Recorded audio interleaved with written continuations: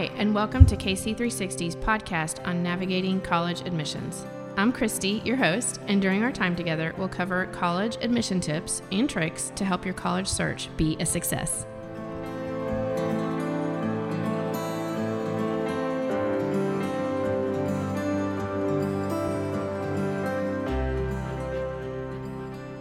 We live in a great day where there are a lot of educational options, and especially since COVID, there's been so much that has been normalized that I'm grateful for, and part of that is homeschooling. You have students that were in traditional schools their whole lives and were forced to homeschool, and some of them really liked it, and so they kept it, and some students have been forced to do that. Some students have done that by choice, but the great thing about that is that it has normalized and I think leveled the playing field for a lot of students. And so today we're talking about tips for homeschoolers when it comes to the college search and admission process. And I will say that this has changed drastically in the last 3 years because so many students are doing it now.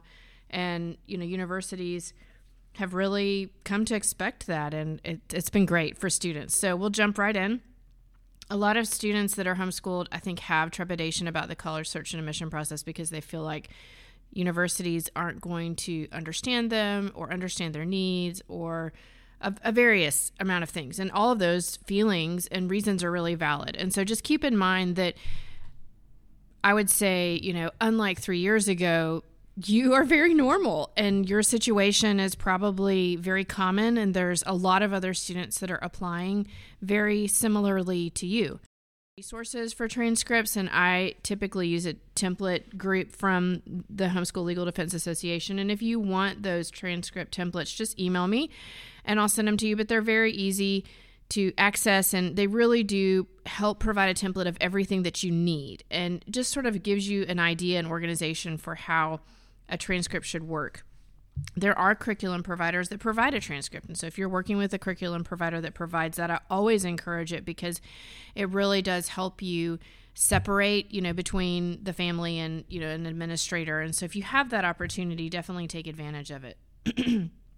Some things that should always be on there are the grades, all, years of those classes, and how that's organized and categorized is really up to you. But it's really important that you put your full name and your information. And that's because, as you can imagine, there are a lot of students applying. And these days, you'd be surprised at how many students have very similar names. And so make sure you put your full name to help you identify. And then if you have taken your test score, you can put that on there just to help them. You will still likely need to send in your official test score, but that helps just sort of aggregate all your information together.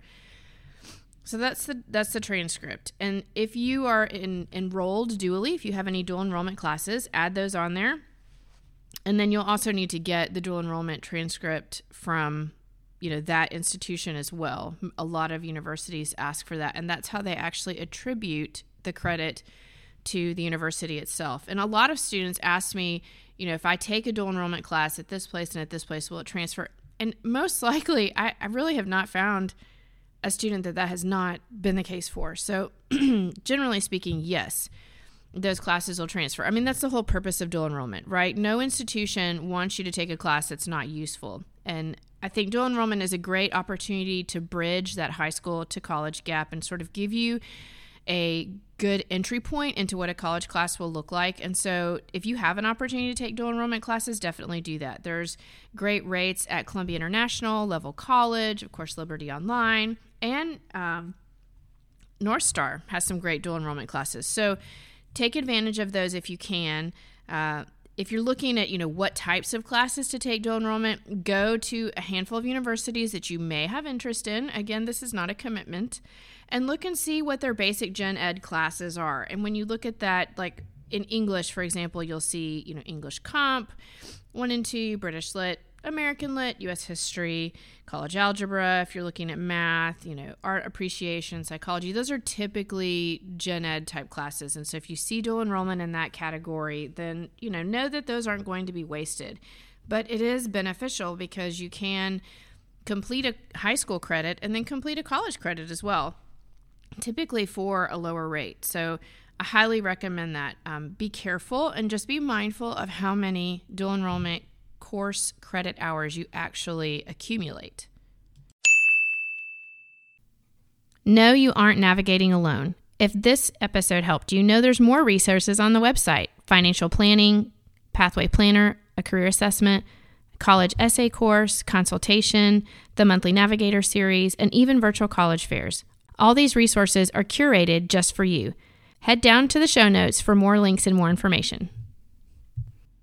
And this is because if you get into like the 20, 30 hour range of dual enrollment credit, then the university policies vary by university, but they could actually count you as a college sophomore. And so just be mindful of what their policy is and what their credit limit is, because what you don't want is to transfer in 34 credits and then miss out on 4-year scholarships that you would be assigned as a freshman versus transfer scholarships because you have so many hours. And I've got several webinars on dual enrollment and sort of how that happens if you're a free monthly Navigator member, so check those out. Some other things to consider when you're looking at homeschoolers is their National Honor Society for homeschoolers, which is etasigmaalpha.com, so Eta Sigma Alpha.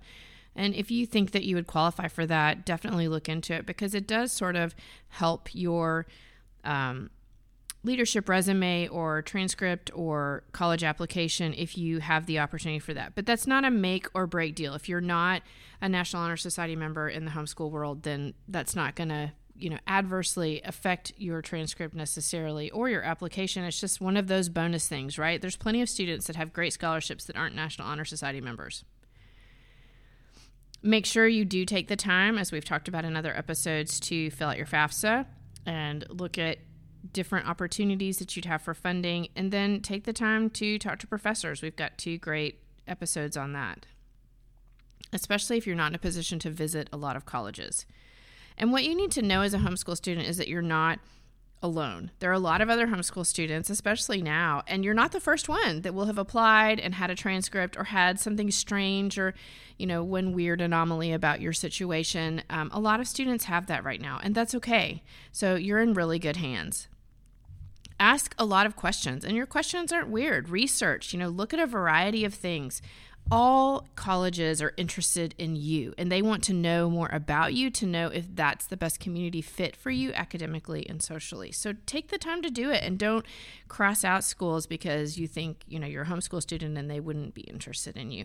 There's not a limit to your applications and how you can, view what you want to do just because you're a homeschool student.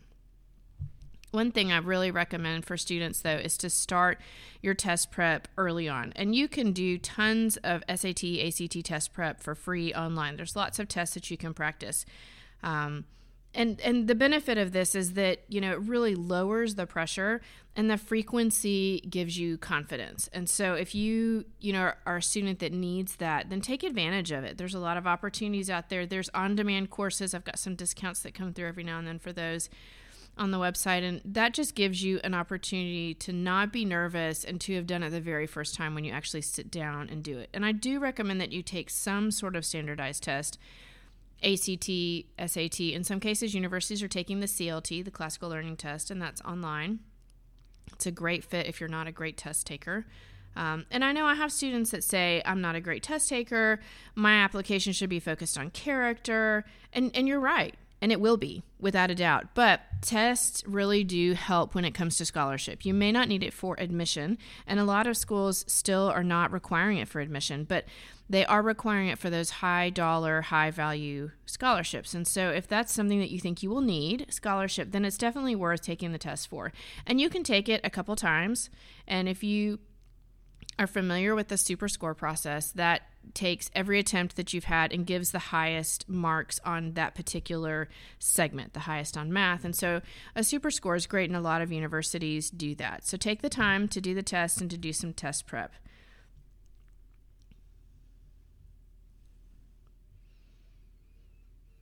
One of the things in the application process that I think homeschool students tend to perceive that is going to be a problem is their extracurricular activities and just, social things. And I think, use this opportunity to showcase who you are. And if you're not involved in an extracurricular activity, start one.